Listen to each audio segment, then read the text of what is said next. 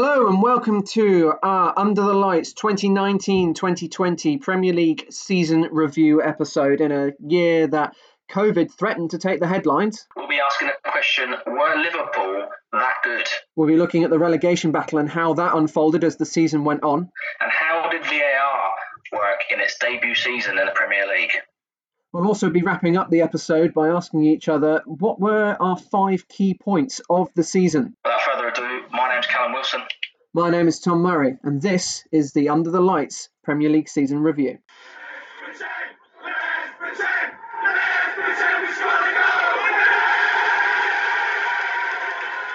So, Callum, we finally reached the end. A long old season.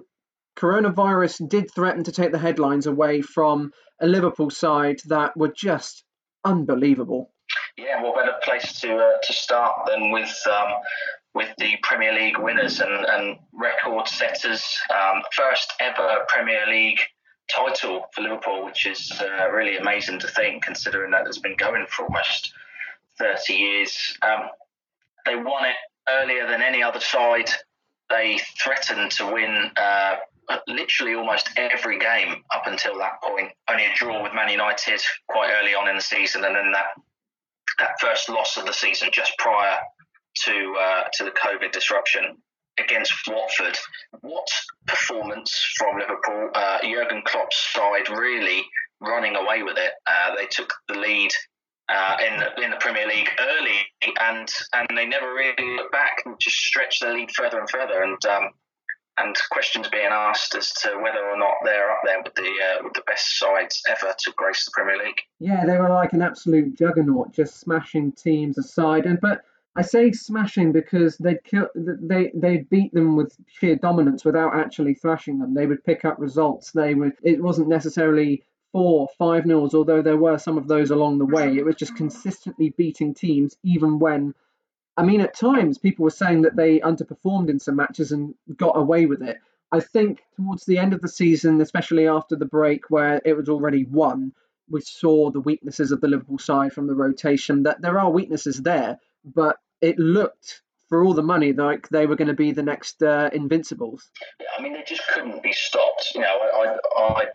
I wouldn't really read into as much of their late season form as some people like to, especially those who are maybe fans of the Invincibles or the City teams of the last few seasons. But yeah, when Liverpool needed the points, not many teams could stop them. Strangely enough, one of the teams that could stop them ended up getting relegated to the Championship. But only once Liverpool had sealed the deal and got that trophy and had their party was anyone really a match for them. And that's not because anyone was good enough to be a match for them. That's because Liverpool took their eye off the ball, went on their holidays and didn't really care for records. And I don't think that should go against them when we look back in history at whether they were one of the best sides, because up until the point that they no longer needed to win games, they were literally unstoppable. You can go through the entire team and discuss why that player should be in the team of the season, or probably 5, 6, 7 of them, why they should be player of the season. They were unbelievable. Man City, who have got 198 points in the last 2 seasons, never had a sniff at the Premier League trophy this season.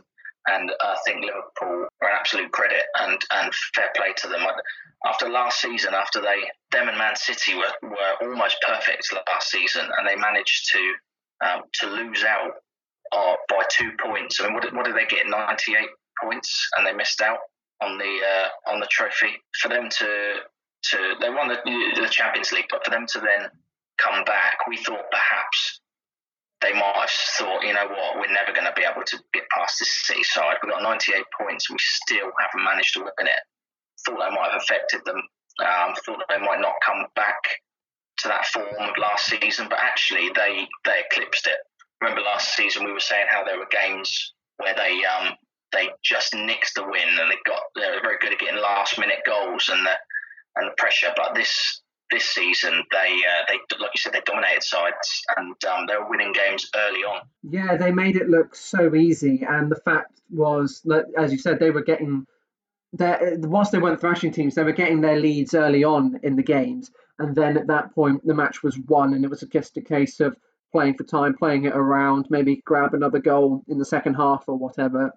They never really looked like they struggled too much. And in the games that they maybe were slightly off, they already had the lead at that point and a comfortable lead. So they were able to just hold out for the 3 points. And when I say hold out, just keep it in possession, just calm the game down. And it was remarkable, I think, that they did that without making any real signings. They didn't they started with the same squad that they had for last season. And even, I mean, you look at all of their players and you think each one of them could make it into the team of the year. And they even had Roberto Firmino, who, in my opinion, was under firing as a striker. He only scored, 1-2 goals at Anfield, not many goals away from home. Yet he was leading the line pretty much every game. And they still won the league at a canter by some distance, even with a number 9 that wasn't scoring on a consistent basis. Yeah, well, I think it's unfair, really, though. Traditionally, number 9 should be the one scoring the goals. But if Roberto Firmino doesn't play in that team, then Mane and Salah don't score the goals that they score, and maybe Liverpool don't. I don't want to say don't win the league because they won it by a lot of points, but don't win it so convincingly. I don't think there are many players that Liverpool fans certainly would replace as their number 9. You could put players up front like Harry Kane, for instance, who will score more goals than Firmino, but it will take away from the other 2 players, those inside forwards, and Mane and Salah. So I think, to score, he only scored at Anfield on the final day of the season. Up until then, he hadn't scored a home goal.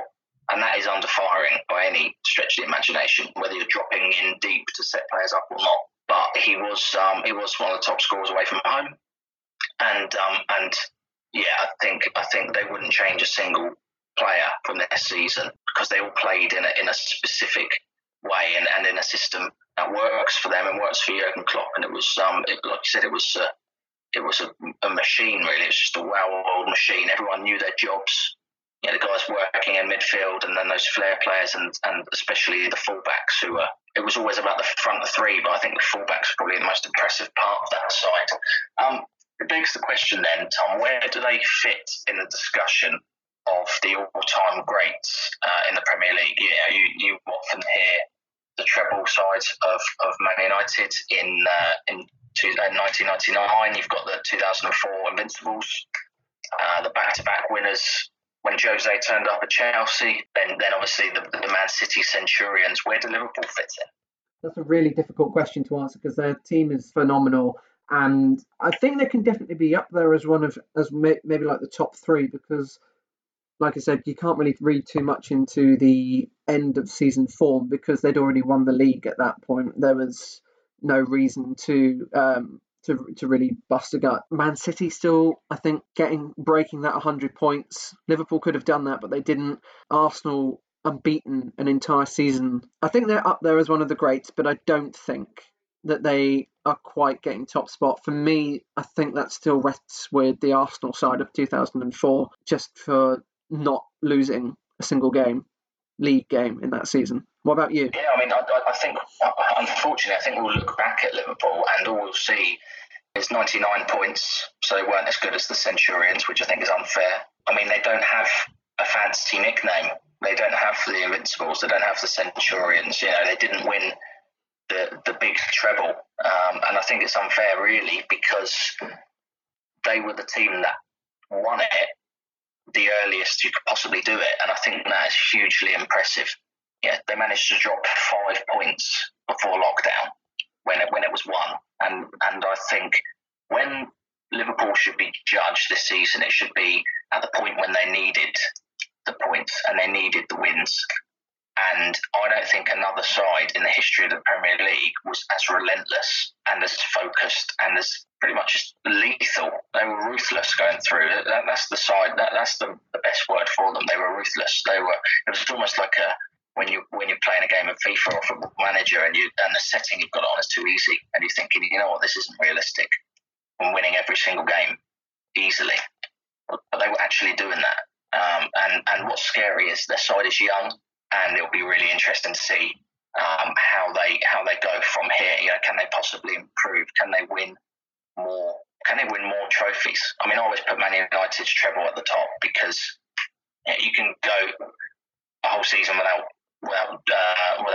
losing, but drawing 12 games and only winning one competition. If you can get 100 points but not win the Champions League, Man United spread their resources across all the competitions they were in, and they won them all. But that is probably a discussion for another day. We mentioned there that Liverpool won it at a canter early on. They did, although they won it in the least amount of games, they're probably the earliest and the latest winners of the Premier League, because this season, unfortunately for Liverpool, they'll probably be overshadowed by the most unique set of circumstances to ever affect the Premier League, and that was, of course, COVID-19, which has affected all of us, still is right now, but such a strange Premier League season where it goes from August through to March, and then all of a sudden there are 3 months whereby nothing is happening, and we have to squeeze all the games in right at the end, and still doing so, the European football, still trying to find the way into next season. We won't go into drastic detail on it, but it has to be mentioned because the 2019-2020 season will be remembered as the season of the coronavirus. Yeah, well, we hope that it's the only season for the next many years that will have that sort of impact from a virus, a disease, or any reason that would be affect people globally. We want it. We hope it is unique and it stays that way for a long time. But still, it's been really strange, especially that uniqueness of not having any fans for the last 9 games or so. And it looks like that's the way it's going to continue just for the time being until any changes to government guidelines. And it affected teams, and we'll go on to it more about how it affected teams after the break. But it will certainly go down as one of certainly the longest season and one of the strangest. Yeah, you're right. Obviously, the fans is the other thing. There were 2 main things: the fact that there was a void for 3 months, not just in football and life, where the Premier League wasn't happening. We didn't know if it was going to happen. There was all talk about voiding it. Liverpool maybe not winning it. Leeds maybe not getting promoted. But then the lack of fans. And I think really the Premier League and the government were quick to shoot these companies down when they make decisions that maybe aren't popular. But I think the way in which they handled the return of football, with the testing, looking after the players, behind closed doors, making sure that it was all done in a way whereby everyone was safe, but also we had a full stop at the end of this season, and also for the fans and the general public for abiding by that and not coming back and not trying to make any issue of it. I think it was handled actually really well. The TV companies giving the free to air games, all of these things. I think they handled it really well, and they should all be commended for it. Oh, absolutely, and it gave fans a whole plethora of access to Premier League football, and it's something that they didn't have to do. Like these are pay for subscriptions, and they could have easily maybe not say you have to keep paying for it, but maybe reduce their prices, but to make it free to air for fans just to maybe watch a couple of games for their club before the end of the season was really good, and it sort of felt like a real team effort. And at the end of it, I mean, obviously for some supporters maybe disappointed by the way that their team's form was after lockdown, but it seemed especially for the neutral and for most fans that it turned out to be a good summer of football. I mean, it's still going with the Champions League. Yeah, that's on BT. It is a good showcase of what can be achieved, and maybe going forward there can be more games that are free to air, considering that it's likely that we're not going to have a full capacity stadium for an unconfirmed amount of time at the moment. So Cam, we've talked about the top of the table. Let's go down to the bottom of the league. 3 teams that have gone down: Bournemouth, Watford, Norwich. Are you surprised by any of those teams to have gone down, or is there something that at the beginning of the season you thought I wouldn't be too shocked if they were in the bottom 3 come the end? I think the way you look back at it now, none of them are a surprise because we've just seen that Premier League season, seen how poor all three sides have been. However, I had a little listen to our predictions at the beginning of the season, and we will be looking over those in a future episode. But you have to say that actually, okay, Norwich were a side that came up, so they were in some books to go back down again, although they came up as champions and they were really convincing, and I thought they were going to push on. Watford, and especially Bournemouth, I don't think many sides saw going down. At the beginning of the season, I think Bournemouth were being tipped to maybe even break into the top half, be better than they had been any other season. Didn't happen for them, and often is the case with relegated sides. There's a question mark as to why that was, and Bournemouth fans will be able to tell you better than we will. But something went wrong, and it just got to a point where they just weren't finding any character. They weren't finding any answers. They seemed to run out of ideas. And what had been working so well for them for so many seasons wasn't getting them any points whatsoever.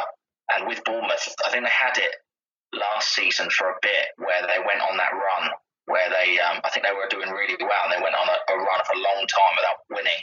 They did the same in the middle of this season, but yeah, they just never recovered it, and they seemed to be turning the corner, but it was too little, too late with the win on the last day of the season, for instance, and that win against Leicester.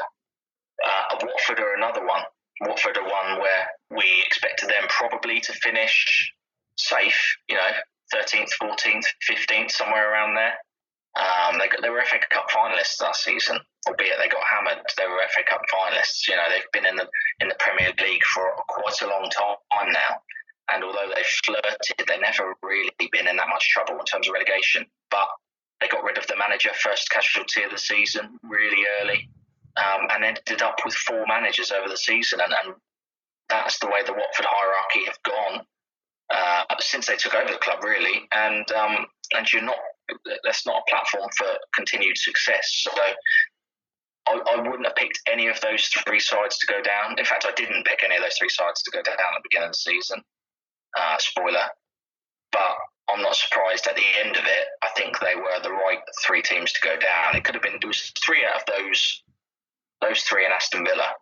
And actually, the relegation fight, with Liverpool having won the title so early, the relegation fight brought much of the excitement for the post-lockdown era and that kind of final few games. Yeah, it did, and the relegation battle was really quite enthralling. I remember on the last day, watching all the goals go in, just thinking which side is actually going to survive here. I think those three sides. The least one, I'm in the same as you. The least I'm surprised about is Norwich because, they're a team coming up from the Championship. There's always, as well as you perform in the Championship, they often struggle on being at least in and around the relegation zone. Bournemouth and Watford, I was especially surprised about though because I think individually they have really good players, and obviously it didn't work out for them. I think Bournemouth were incredibly unlucky this season, especially with injuries. They went through that torrid time where I think they had to field their entire second string at one point for a few games. They were just missing Ake, they were missing Wilson, they were just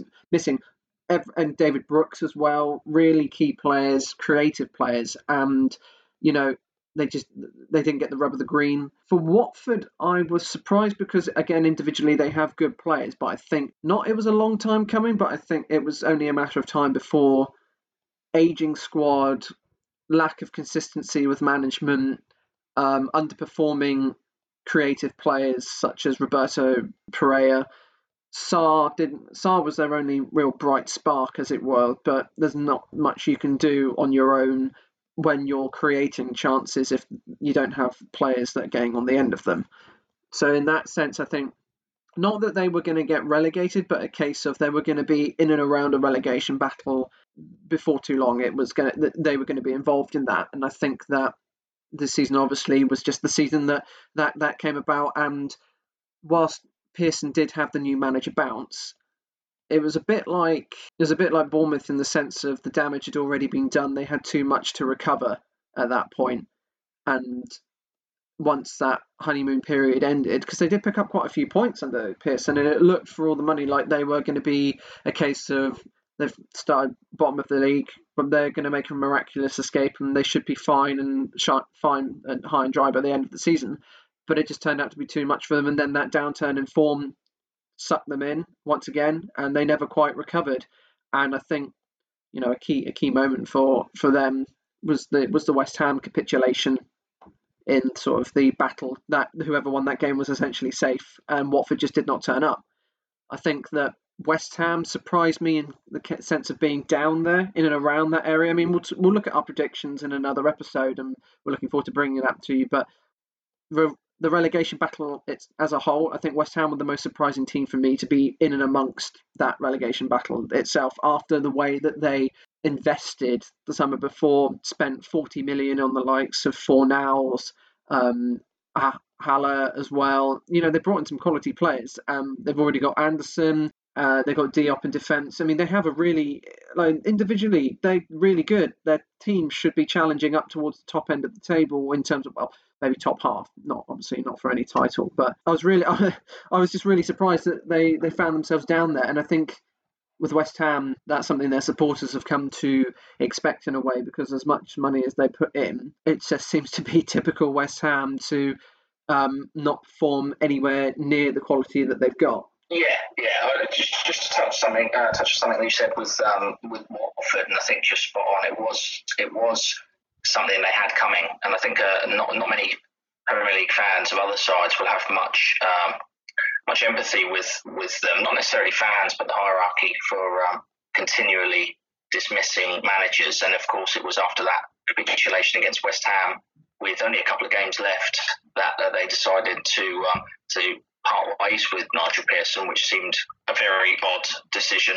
But actually, I remember at the beginning of last season, my prediction was that the first manager to go would be Javi Gracia, and that Watford would be in the relegation zone come the end of the season. And they proved me wrong in having a quite remarkable season. 365 days later, they do exactly what I thought they would have done the season before, except I thought after last season that they'd be okay. So it just goes to show that it's so hard to predict anything in the Premier League, and also you're predicting from the beginning of the season, where so many changes come in, managerial changes and all sorts of things.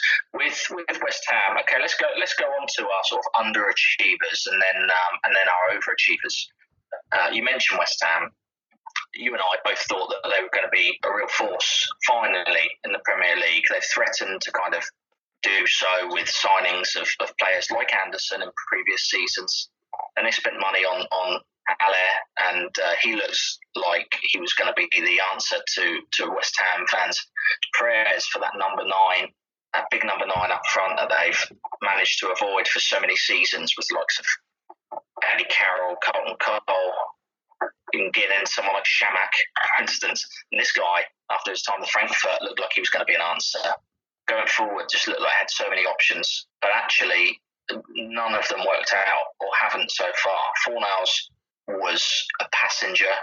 Haller didn't offer what they thought he was going to offer. And defensively, they were poor as well. I think sometimes Fabianski keeps them in the Premier League, to be honest with you.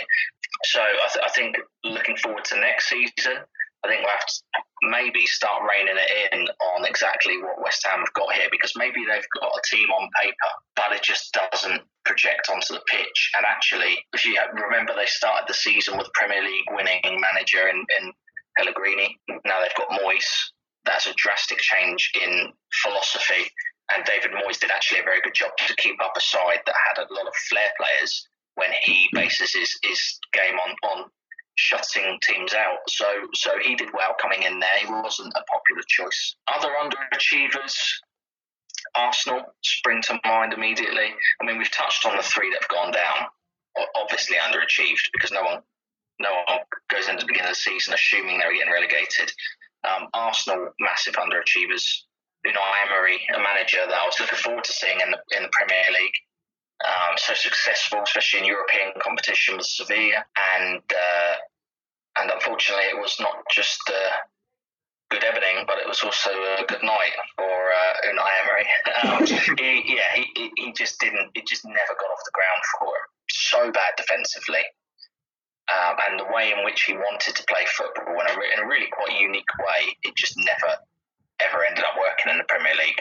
Arteta's come in and actually looks like a good fit. And actually, here's a question then, because I'm sure you think Arsenal are underachieved as well, but does winning the FA Cup make up for an 8th place finish for Arsenal? Aside that, it's for the first time in, I can't remember the amount of years, but I'm sure it's something like 25 years, it would have been like the first time that they hadn't qualified for Europe, but they somehow managed to do it via the Cup. It's a bit of a hit to finish 8th. Arsenal, I think it might bring to their attention that 4th place is a big achievement for a club that is just so poor defensively, and Arsene Wenger did wonders to keep that consistency. I think, they've won a trophy. They are in Europe for next season. Maybe it doesn't quite fully make up for it, but it could have been a lot worse if they'd lost the final. No Europe. I mean, Arsenal in no European competition for a season is just it's unthinkable, really. It's been a really poor season for them. They have won the FA Cup against a good Chelsea side. So in that sense, they've sort of made up for it, but I still think an 8th place finished for Arsenal is pretty poor. I think sometimes it's a blessing in disguise when you get that season where you don't have any European competition. You can focus your best 11, best squad on the league. I remember Chelsea doing it under Mourinho when they finished so low. It's like 11th, didn't they, in the league when I think when Leicester won it, and they ended up winning it the next season. Obviously, they had more money. They're throwing money at it that Arsenal don't. I think at the end of it, the FA Cup was a bit of a saving grace for Arsenal. However, I'd say it was a poor season for Arsenal, but it was a good season for Arteta, or a good half a season for Arteta, because he came in and essentially won one of the only competitions that he could. I think it's the only competition they left in. I know, they're obviously out of Europe as well. So, he's one for the future, isn't he? In his first proper job. It's a big job for your first job. I know he's the understudy for Pep, but they'll be looking ahead next season. And Arsenal, actually, under him in 2020, haven't lost many games. Who else have we got on the list of underachievers? Anyone else to kind of throw at it before we look at those that surprised us in the right way? I think another underachiever would be Arsenal's North London rivals and Spurs. Champions League finalists. Started the season with a lot of positivity. Pochettino, is he going to lead? Can they effectively challenge City or Liverpool for the title? You think that they might finish, in the top 3, and it's just been a season of calamity for them, really. Yes, they've qualified for Europe, but after what they've been building, it's sort of not all fallen apart, but it's certainly taken several hits. And they spent the majority of the season in and around mid-table, and only a really good spell after lockdown managed to, again, almost like Arsenal, like a saving grace, sort of managed to just pull their season and have a respectable finish. But for the majority of the season, they were pretty bad. Yeah, I've got to agree with that. I mean, the fact that they finished above Wolves and Sheffield United is ridiculous, because they weren't. I know they finished there, but actually they were worse over the season than those two sides. However, managed to get the points towards the end when obviously mattered. The big change of manager is a huge talking point, and interested to watch that documentary behind the scenes when it comes out on that season, because, like you said, Champions League finalist Pochettino still not winning anything, but suddenly a bit of a poor start to the season and he's gone. They get in Mourinho, who's a winner, and that's the only reason they got in Mourinho. Chelsea legend, of course, but a completely different way of playing football. And like you say, that's a transitional period for him. He needs a few seasons. And I think Tottenham, it would be interesting to see actually if Tottenham give them that or not, because I think Levy sees a project there, but I just wonder if the Tottenham fans, if they're not winning anything immediately, will put up with that sort of dour football. But I think they're the 3 that went down, West Ham, Arsenal and Tottenham. Apart from them, I don't think you could say that anyone underachieved. I want to throw in just one, but it's sort of like they're consistently underachieving. And that's Everton. Every season, you think that they make investment. You think that they're going to break into the top 8. Okay, this is the season that they've got it right. This is the signings that they've made. They've got a good manager in Marco Silva, and then again they're just in and around the relegation zone for the first half of the season. Ancelotti comes in and they finish mid-table, but you keep on thinking as Everton as sort of maybes to push for a Europa League spot, and they just don't. They just never get it right. Somewhat similar to West Ham, aren't they? They're somewhat similar to West Ham, except they didn't drop quite as low as West Ham did this season, although the season before they were there. But they've really gone for it with Ancelotti, haven't they? And I think if they're ever going to achieve top 8 finish, it's got to be under the man who's won it all. Who's one of the few managers to win multiple Champions Leagues. I mean, they've gone and picked the cream of the crop. So, yeah, I think they underachieved. I mean, they finished 12th. They're probably hoping to finish definitely in the top half, but maybe the top 8. I mean, it's not a huge underachievement, but I think, from where we were, if you cast your minds back to the beginning of the season with Marco Silva, it all went wrong quite early on, didn't it? So, less of the doom and gloom. Let's have a look at the overachievers. We've discussed Liverpool. We'll discuss them no more because they obviously overachieved. The obvious one is Sheffield United and Chris Wilder. No one predicted that they would do what they did. Most people thought they were going to finish bottom of the pile. I still don't know how the players that they have managed to achieve a 9th place finish that for a very long time looked like it could finish top 6, and we're even eyeing up the top 4 at one stage. What he's managed to do there, and although we couldn't see the quality in their individual players at the beginning of the season, we saw that there was a definite plan, a philosophy, an organisation, and really, if you're talking about a well-oiled machine, that is what Sheffield United are. They have a way of playing. It got them promotion to the Championship. They have the underlapping centre-halves playing 3 at the back, and they just have players that maybe don't look great on paper, but they fit the exact bill for every single role, and they have 2 players in most positions who can do that. And I think Chris Wilder has pulled up trees this season. I think he's done an absolutely superb job, and if Jurgen Klopp hadn't bulldozed his way through the Premier League, then I'd have Chris Wilder as my manager of the season. I think, you look at their players individually and you struggle to pick out someone that can be a threat to a team on their own, as in like a game changer. But Sheffield United, to spend that long of the season challenging European spots, they did run out of steam towards the end, but that's to be expected after being so consistent all season. And then COVID can never come at the right time or the wrong. It's always the wrong time. But for Sheffield United, it was especially bad because they had a sort of a headache and they started off slow, and that's sort of where the European dream started to fade. But they did absolutely fantastic. I mean, for a promoted side that everyone tipped to pretty much finish 19th or 20th, to then finish the highest of all of the promoted sides that came up was superb. I think maybe a bit left field, out of the box here as an overachiever, but I'd pick Brighton as an overachiever for finishing the season not being in a relegation scrap on the final day. I thought they were going to finish rock bottom. I thought Graham Potter, whilst a good, he's a good manager, but he's unproven at this level.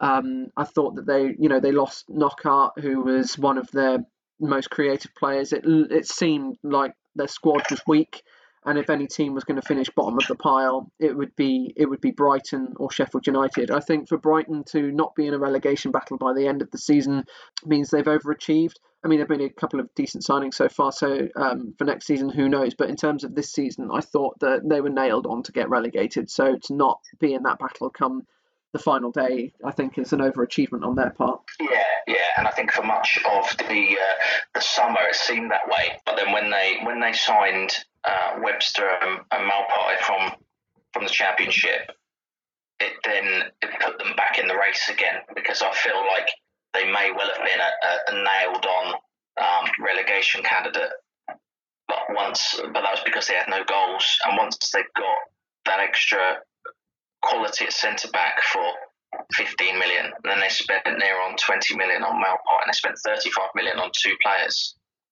you're going to improve your squad. And Malpai essentially is the reason that they stayed up, let's be honest.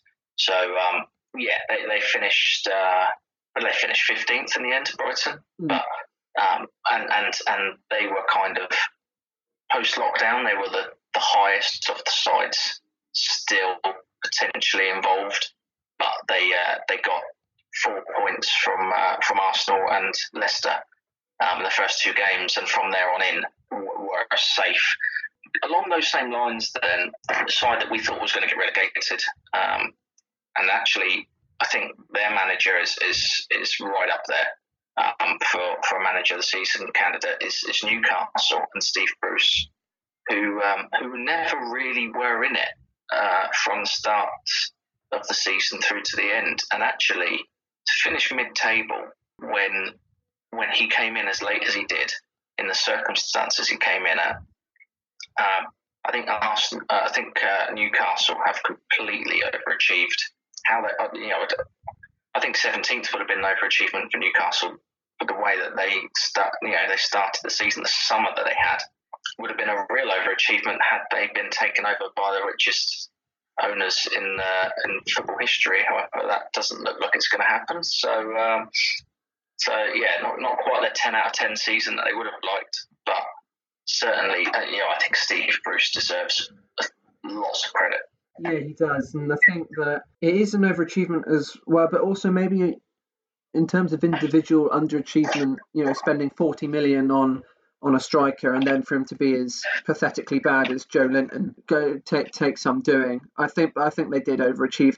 Their squad, if you look at it, is it's championship quality. There's not a lot of Premier League quality in there, but they looked comfortable for the majority of the season. They were picking up results against teams that, they got their annual away win at Tottenham to kickstart it, really. And I think there's, in terms of next season, now with the news that they're not that the takeover isn't happening, it's still early to go. I'd still put them down as one of my favourites to get relegated. But for next season, yeah, But that's just me, and it depends on what how the transfer window goes. But going back to the season that we've just had in this review, yeah, they have overachieved. Another team that I'd say has overachieved would be Burnley. They've got 54 points, really big achievement for them. Again, I didn't think that they were going to be involved in a relegation scrap, but to hold on to the coattails of the Europa League chasing pack for the vast majority of the season, have that really good away record, unbeaten, got the point at Anfield as well, ended the Liverpool's winning streak at Anfield, and I think that they just became, especially after lockdown, a really solid side. Aside from Dwight McNeil, no real flair players, just rugged, solid. Joe Rodriguez had a really good season, I think. And they play, their style of play is difficult to defend against because it's pretty route one. Not many teams can they're able to play that style of football in any condition. When they came to St Mary's, howling at Hooley, rain, wind, storm, that's fine. That's Burnley for them. You say, can they do it on a cold Tuesday night at Stoke? It's just like they can. They'll win 4-0. I thought they've overachieved just because, again, individually, you look at their squad, you don't think there are too many big players and there are too many match winners. They're a bit like Sheffield United, a better version of Sheffield United in terms of they just have good, solid players in each position, and they've got a good manager at the helm. Yeah, Chris Wilder's doing what Sean Dyche has done for years. I would say that they are the exact opposite of Everton. I'd say Burnley overachieved by as much as Everton underachieved. When you said Everton are not necessarily underachievers this season, but consistent underachievers, that's how I'd describe Burnley in an overachieving light. They didn't. I think they pretty much did what Burnley do. Half of the course, I think they had a good season, but I think they're consistently overachieving. I think the last side I would say overachieved. You give a shout to Leicester, who, if they'd finished third, would have overachieved, and by their own standards, they did by finishing fifth overachieve. However, I thought that was to be predicted, and they looked. There were a lot of people's choices to break into that top six, mine and yours included in that, and they got there. I think had they finished in the top four, and especially third, because they threw it away after lockdown, completely bottled it. I think they would have been huge overachievers. But the last team I would put as overachievers are Chelsea, because didn't think they'd get it. I think they'd drop out of the top six at the expense of Leicester. I think you did as well. And for a side to, because it's easy to forget where we were at the beginning of the season. Chelsea Football Club had brought in Frank Lampard, who had 1 year as a manager at any level, and that was at championship level. They brought him in, club legend. Then they said to him, you can't buy anyone because we haven't got any, we have money, but we're not allowed to buy anyone. Okay. And also we're selling the Premier League's best player, arguably, in Eden Hazard. So you won't have him either. Right, okay. Oh, and your defence is awful. And your first choice striker is Tammy Abraham, who was playing in the Championship last season.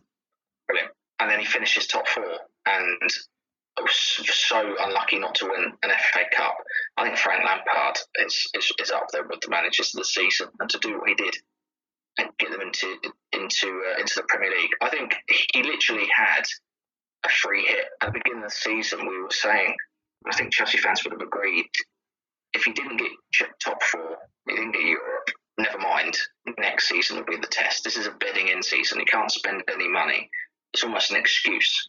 Didn't see it like that, and he got straight into it, and he did it in a way where they played great football, and he blooded the youth, which is something that Chelsea have not done since Roman Abramovich took over. So I'm really looking forward to seeing what Frank Lampard can do now that he's getting those signings in that he has already got in early, in Ziyech and Werner and others seemingly on their way in. Yeah, I'm looking forward to the next season, but last season I think they did phenomenally well. They did, and they blooded the youth. They brought a lot of players through that, were exciting. Reece James looks an incredible talent. Tammy Abraham as well up front showed that he can do it in the Premier League on a consistent basis. Pulisic, who wasn't signed by Lampard, but has really got some confidence in him. And Chelsea did really, really well considering the limitations that they had. So yeah, it'd be really exciting with those signings that they make, just how much of a threat they can be next season.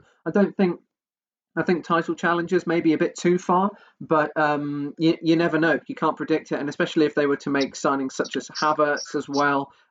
But they do need to shore up their defence. They now have incredible attacking options, but unless they do something about that back 4, then, and especially the goalkeeping situation, then next season there's going to be maybe similar path of the course. So, Callum, let's now go on to our 10 major points of the season. Now, we've gone 5 each. Neither of us know exactly what we've gone for, so there could potentially be some overlapping. Don't know. We tried to do a bit of thinking outside the box in terms of those key moments from the season. Callum, I want to start off with one of the biggest changes in football was that the introduction of VAR. That obviously changed the real landscape of the Premier League in terms of the timings of that decisions were to be made. But a key moment, actually, for me, I mean, we'll talk about VAR as well as this, but there's been ongoing debate about the quality of VAR. Is it right? Is the tech right? Are the people using it? What are they doing? Is it a bit too much in depth? But the one that's been working quite consistently since it's been implemented, and actually had, in terms of the final outcome of the table, quite a massive impact, was the failure of goal line technology in the first game back from the coronavirus, where Villa did get that point. I mean, you don't know how the rest of the game's going to go if that goes 1-0 up, but if Sheffield United go 1-0 up, but they eventually managed to survive by a singular point. Yeah, and Bournemouth for a second looked like they might fight that. I'm not sure they're going to be able to, but yeah, that 1 point actually keeps Aston Villa in the Premier League. And I mean, goal line technology, it's funny, with VAR being the first season that's implemented in the Premier League, goal line technology is the old part that's been going on for many a season, and we thought it was completely bulletproof, error-proof. I think first game of the season back from Project Restart, someone didn't set it up. Someone didn't charge up the watch. Someone forgot to turn it. For Hawkeye to come out and say, we've got 6 vantage points and none of them could pick up the fact that the guy was leaning against the back of the post. Come on. absolute rubbish. It was the first game back. Clearly, someone dropped the ball. And unfortunately, it means that Bournemouth or Watford go down. But at the end of the day, you haven't got anyone to blame but yourselves, because there are plenty of other teams who didn't get sucked into that relegation battle based on the fact that Aston Villa got an extra point. So, yeah, that was absolute madness. VAR, it seems like it's been around forever now, and it seems like we've been talking about it forever, but this is the first season. And, if I had to say, is it a success or is it not, I would say that it definitely is not. However, I don't think that's because of the technology. I don't think that's because it's a bad idea. I don't think that's because it's a useless bit of kit. It's still human error. We've gone from match officials making human error in making the wrong decisions to match officials using human error by not utilising the technology that they've got in front of them. So instead of it now being that guy's fouled someone in the area, it's a penalty. It should have been a penalty, but the ref didn't give it. It's now the ref didn't give it, but someone else is having a chance to look at it. They can see, like us, that he's tripped him up, but they've decided still not to give it. So, yeah, I'm not going to go on about the referees and how useless they are a lot of the time, but it seems to me now that they spend more time trying to save face and trying to find out a way in which they can say, the referee didn't initially get it wrong. The whole point is to say, look, the referees can't do it all. On this occasion, I've seen the replay, and unfortunately, you got it wrong, mate, so you're going to have to give that penalty. I'd rather do that than they try and spare the blushes of their mate and say, it's not clear and obvious, in quotations, so we'll just say you got that one right. It's not good enough. And the other thing I can't understand is why the bloody hell they're not using that pitch side monitor. I don't want a referee going over there 10 times a game, but there aren't 10 massive decisions a game. And if there's one that they need to get right, they can still make that decision themselves. So lots to improve on, but the tech is spot on. Yeah, I think. Do you agree with that? Yeah, I completely agree. I think it's not the fault of the tech. The tech is fine. It's the people who interpret the tech. And we've seen this season, it's still a case of human error. Well, how that's going to go on into next season, obviously, we'll wait and see. But yeah, first season, VAR has certainly grabbed a lot of the headlines. What would you put as your first major point of the season? I've got a question for you, and I want to ask you, in hindsight, what do you think was the signing of the season? And I'm going to say from last summer, because I think Bruno Fernandes is the obvious signing of the season in terms of changing a club's fortune. So back to last summer, who do you think was the signing of the season? Is it one that surprised you? Well, you've actually taken away one of my points there with Bruno Fernandes. I think, I'll gloss over him very briefly, and I think he was a key point for Manchester United season because they went from towards the bottom of the top half and ended up finishing third. So I think in terms of individual fortunes, massive change. But in answer to your question about a summer signing of the season, at the start, I thought it would be Tielemans. I think he'd bring a lot to the Leicester midfield, but we already knew his quality from the loan that he had the season before. If I was to sort of grasp at a signing of the season, I mean, a lot of Saints bias, but Danny Ings, £20 million. He's got 22 Premier League goals. It's been a bit of a surprise because he only played about half the games last season because he was out injured. He's kept himself fit this season, came back, and he's almost won the Golden Boot. Fantastic. Bit biased, but I mean, a signing of the season, you can't really look too much past that. Well, I haven't really thought about the answers to these questions myself, if I'm honest. But having spoken about them earlier, I think that may be in a similar eye, because Danny Ings also, like Tielemans, was on loan last season.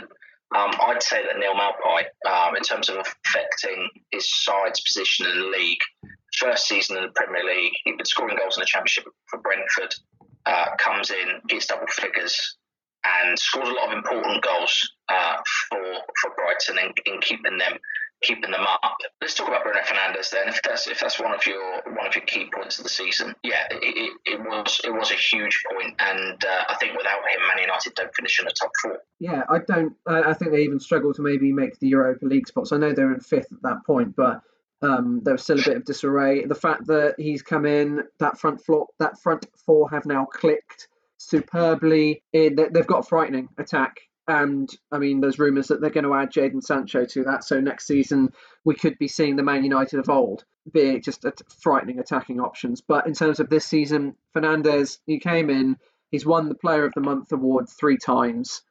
I mean, 10 goals and 20 appearances. And then, of course, all the assists that he's got to add to that. Yeah, a lot of those goals are penalties, but the chances are he's been in the build-up to create the opportunity that has led to a penalty. In terms of a player coming in and changing a club's fortunes around, Fernandes is up there, season-changing. Yeah, I can't think of many that have come in part way through a season and turned things around as much as he has. And didn't he come in and he got either a goal or an assist in like every game that he played, which was madness, really. Okay, question for you, and I'll kind of lead on to a point depending on what answer you give. Lots of managers parted ways with their clubs. A lot of change of managerial position throughout the Premier League. Which did you see as the biggest moment? Maybe the most questionable one, maybe the most surprising one, or maybe even just the most impactful one. But which did you see as the major managerial change in the Premier League this season? The one that stands out for me, again, one of my points is the sacking of Mauricio Pochettino at Spurs. 5.5 years he's been at Spurs. He's got them into the Champions League final for the first time. I mean, we're talking about Spurs that, they've dabbled towards the top half of the table. They don't win anything.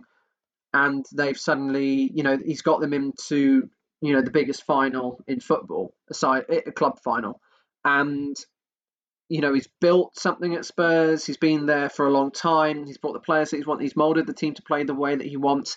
And after a poor run of results at the beginning of one season, he's gone. Now, that's surprising because I think for a manager to be there for that long, you'd maybe give them the best. And yes, he hasn't won anything, but the progress that Spurs have made into going from team finishing 6th or 7th to actually, challenging for the title, certainly being around the top 4 and being one of those sort of like ones that are challenging for 3rd or 4th. You thought surely you'd give them a bit of leeway, a bit of benefit of the doubt. Yeah, if you had a poor first half of the season, if you can bring it back, then fine. But the fact they just got rid of him, and yeah, they brought in Mourinho, who is a known winner. Spurs, they're at a time where they need to start they've got good players, they need to convert it into winning trophies. But I thought that Mourinho is more of a short-term gap when I think that Mauricio Pochettino, if he continued to build, could actually go on to win something. So I was quite disappointed that they got rid of him because I thought that he was actually building something there. It was just a case of just taking its time. He got them to the Champions League final. Yeah, I don't know. I still don't know really if it was his own decision. I mean, it seemed a pretty mutual thing at the end of the day. And Tottenham went down a different route. They've gone from the young buck who's one of the best coaches in world football and could have been there for another 10 years. They feel like they gave him enough time. He'd taken them as far as they could go, and the only thing they were missing now, they're in the Champions League final, like you said, the only thing they're missing now is silverware.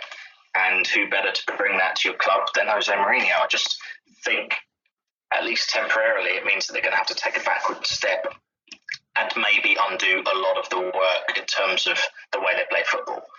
That Mauricio Pochettino did for them, but they might go back and have a transition for a couple of seasons. They haven't been great this season, but he's got them into the top 6, and Mourinho's done what he needs to do, and then next season he'll do everything he can to win. I wouldn't be surprised if you saw them go really, really hard at the Europa League and the domestic cup competitions. Played really strong sides.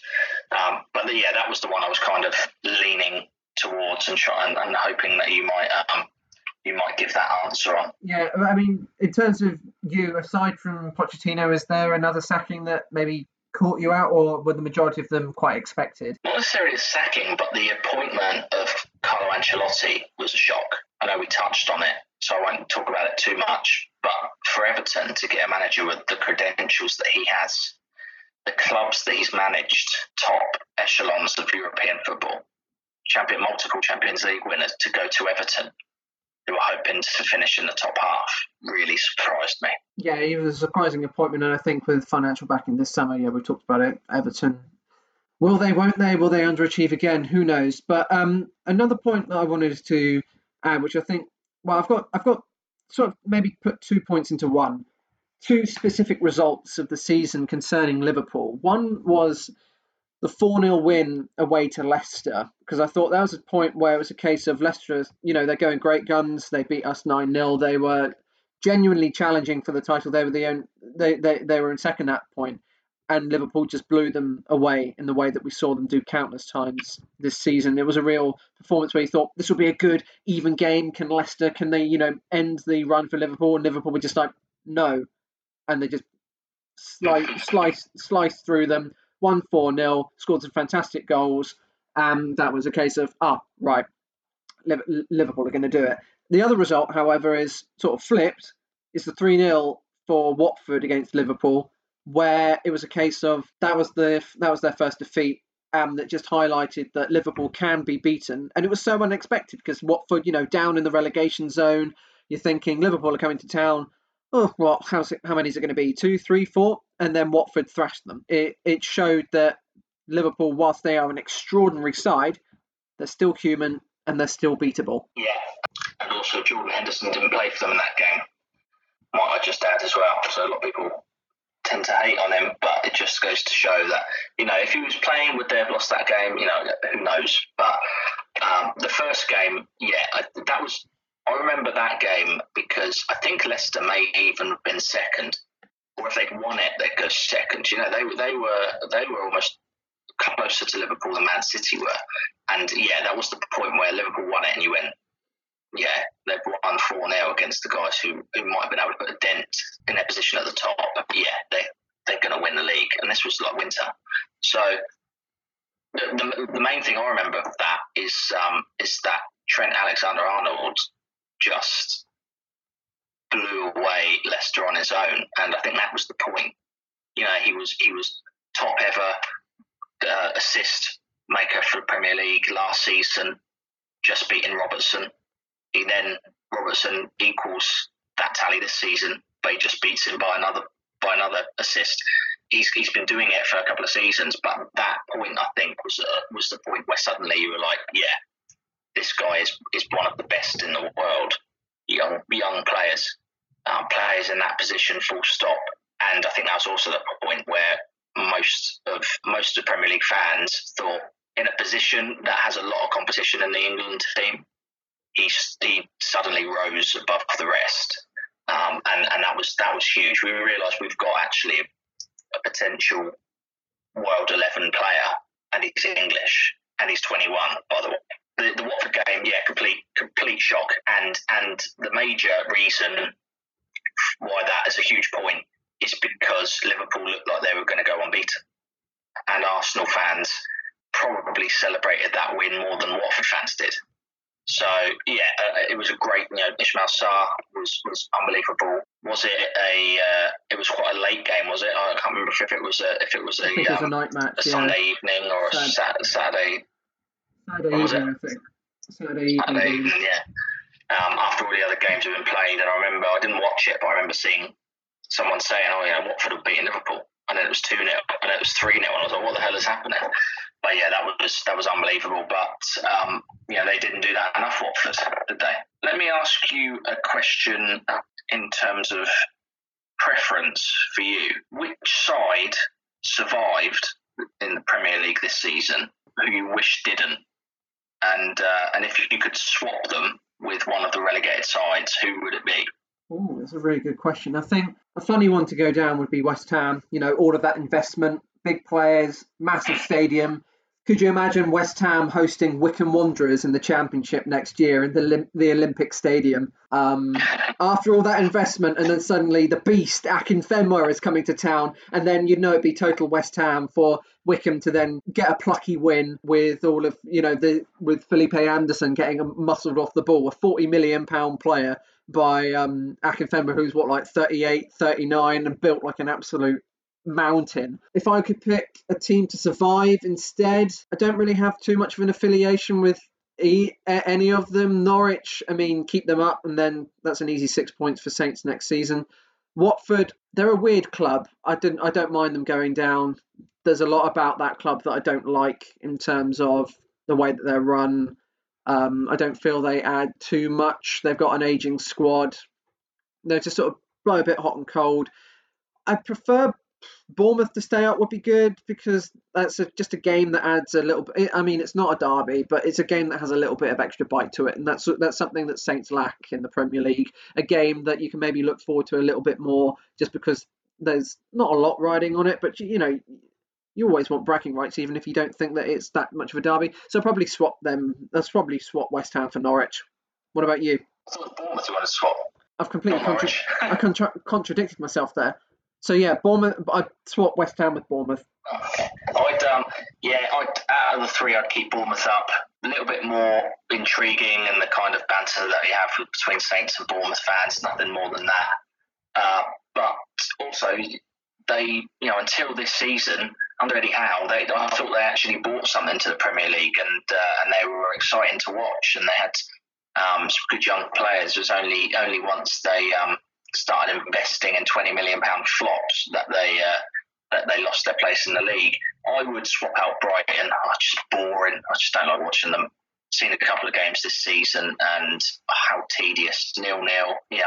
Graham Potter's probably trying to change that a bit, but essentially they're good at having big lummoxes at the back that throw their body in front of everything, and hope that Glenn Murray or now Neil Maupay might get the winner in a 1-0 win. Bored of it, really. Sorry, Brighton fans.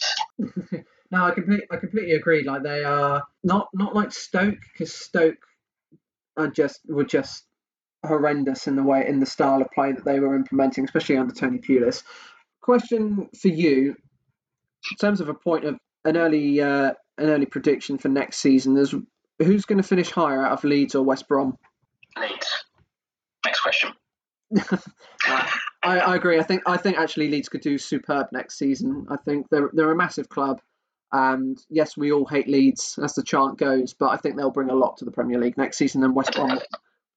I'll tell you why I think that, because no one's going to finish below West Brom, because I think they finished bottom, albeit no transfer window yet. But yeah, they're the boing baggies for a reason. That's because they keep boinging up and down and up and down, and just a yo-yo club, just like Norwich. Actually, the time we're recording this, it's not long until kick-off in the playoff final, where we find out the final team. If we're just off the back of that question, off the top of my head, then, if firstly Brentford and then Fulham, if either one of those gets promoted, do you see very early stages, no sort of transfers or anything like that, but do you see either of them staying up? Who would have a better chance, do you think? Brentford, very well run, good players. I think they'd stay up, and not at a canter, but they'd stay up comfortably. I think they'd probably finish about 13th, 14th. Fulham, I know they're a small club, but they're very well run. They play good football. They've shown this season that they do have good players, and I'm sure that in the transfer window they would bring in some good players that maybe we're not too knowledgeable on. I just see them doing well. I don't see them finishing in the bottom three at all. Fulham, I do. They're quite similar to Bournemouth when Bournemouth came up, aren't they? Yeah. Both quite small, never been in the Premier League. But I think Brentford have been consistently knocking on that door longer than Bournemouth. Bournemouth are a bit more out of nowhere. But yeah, I know what you're saying. They're well run, and they seem to be that kind of team that almost like, Saints were under Koeman and Pochettino, where you'd lose a player, but there was another one lined up, and they've kind of got that going for them. Yeah. But it's a completely different game in the Premier League, and I don't know, they might be good at finding players that are good enough for that level, or them, but are they going to come up and try to play expansive attacking football in the Premier League? Because we've seen sides do that and suffer the consequences. Well, an encouraging sign from this season was when they played Leicester in the FA Cup, and they played pretty much their second string against Leicester, and they only lost 1-0, and they actually were very unlucky in that game. I know Leicester were still playing some second string, but we're still talking about a team that are in the top four consistently until the end of the season. And we were chatting about it because we were watching the game whilst getting ready for commentating on Saints, and you mentioned especially how Brentford had players that on the bench their second string was almost as good as the first in terms of they know what their role is. They play a particular style, and you can take any player out, put in a replacement either way, and they know exactly what they need to do and just sort of slot in seamlessly. And I think that will do Brentford really well for next season. Well, if they were to go up. And I mean, if it is Leeds, West Brom, and Brentford, West Brom are the lowest one. I think Leeds and Brentford could finish comfortably the top of the bottom half, as it were. I just think they have that quality that they can bring. I think next season will actually be really tough in terms of the quality of the teams. I don't really see too many that are nailed on to go down, apart from maybe West Brom. There's just a lot of What about Fulham if they get promoted? Boring. I don't think that they don't give me any excitement. I got a mate who's a Fulham fan, and he doesn't even think that they're going to win tonight. And he said he didn't really even know if he wanted to because he just think that they're not ready to come up. They got good players. I think they've got more experience. Remember, they only got relegated last year, so they'll learn from that. Scott Parker was the manager.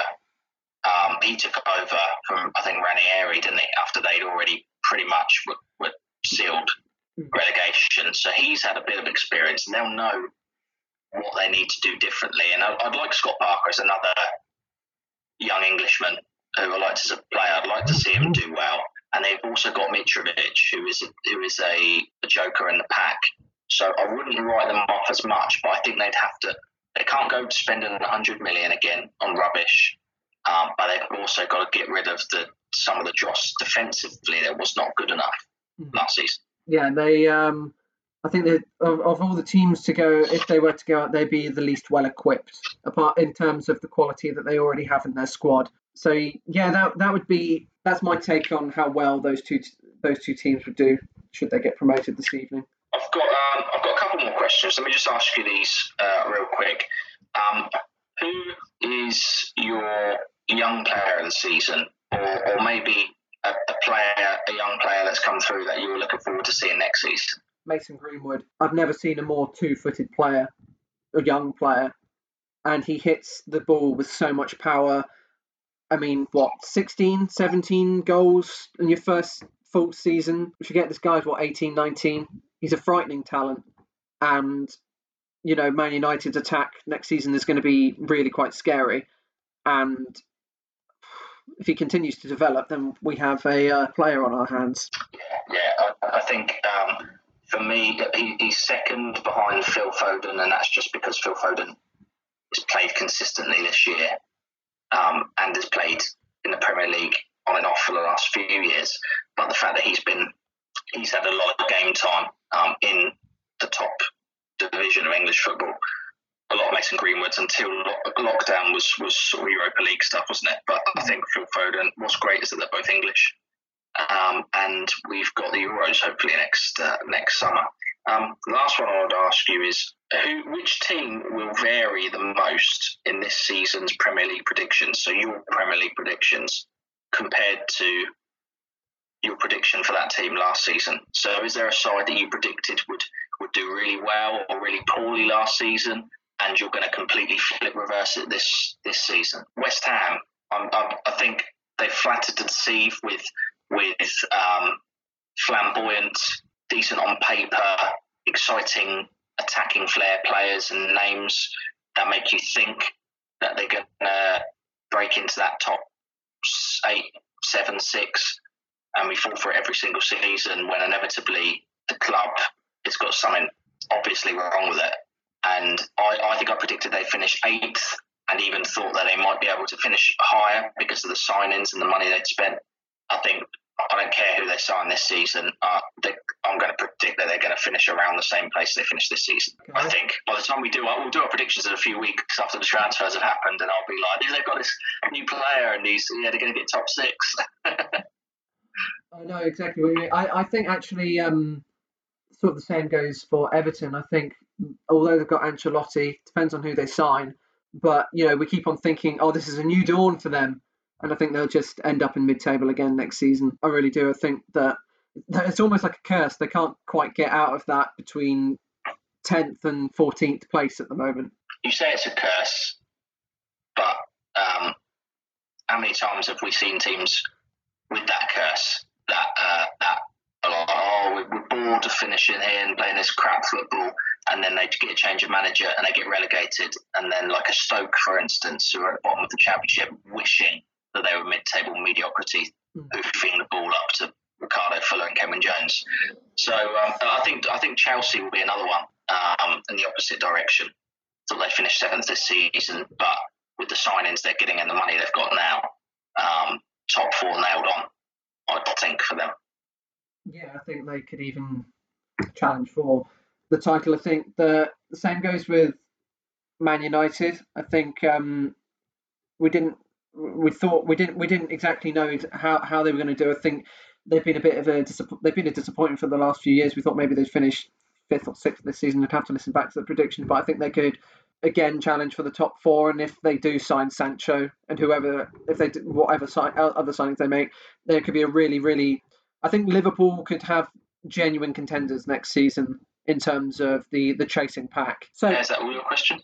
That's. But I'll finish with a final question for you. In terms of an individual player, who's been your surprise of the season?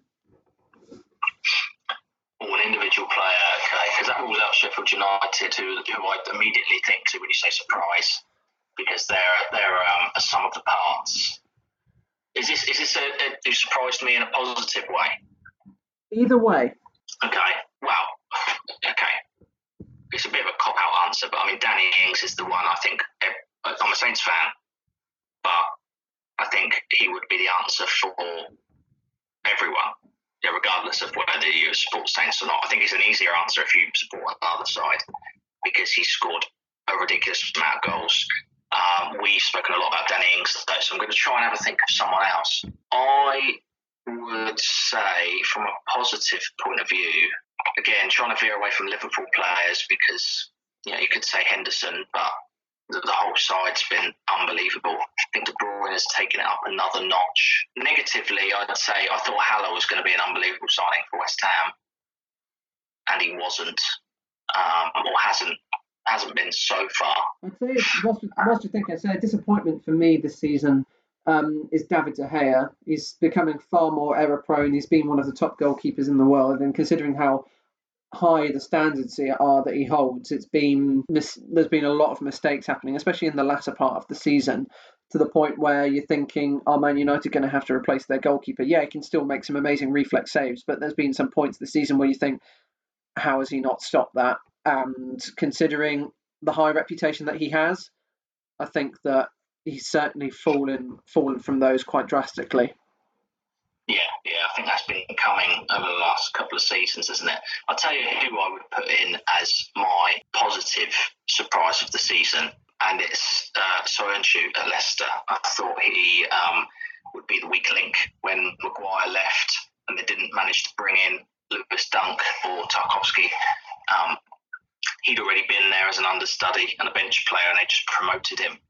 And I thought he'd be a weakness, but actually he's been quite literally a strength. I think he's been fantastic alongside Johnny Evans, so I'd go with him. Have you got a positive player in mind, or was yours Danny Ings as well?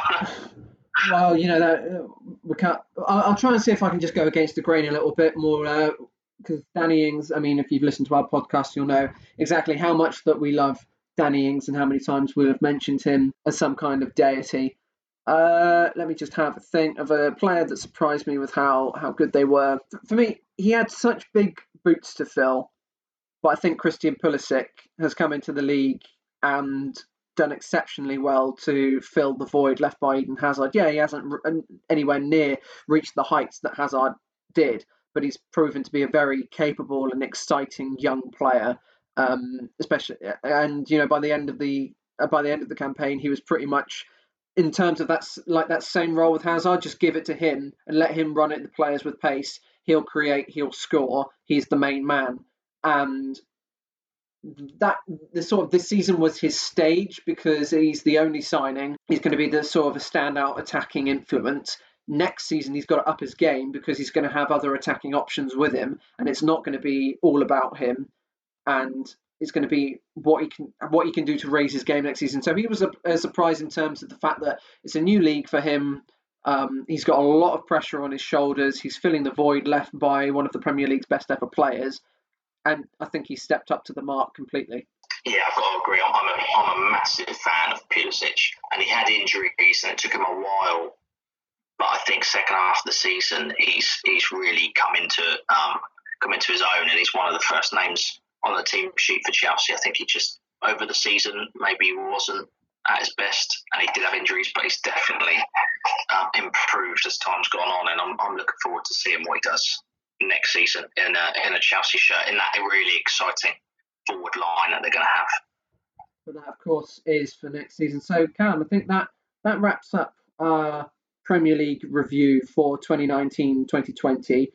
If you listen to our Premier League predictions at the start of the season, we've got a bit of a treat for you coming next week, where we're going to be listening back to the predictions that we made and then reacting and just thinking how right or how drastically wrong we got those. But until then, that's another podcast. We hope you've enjoyed this episode of Under the Lights, looking back at what's been a unique and very, very long season. If you want to send any questions or any comments at all to the podcast, you can find us on Twitter at @under_Saints. You can find me on Twitter at T214Murray. Yeah, and I'm at Callum Wilson 21.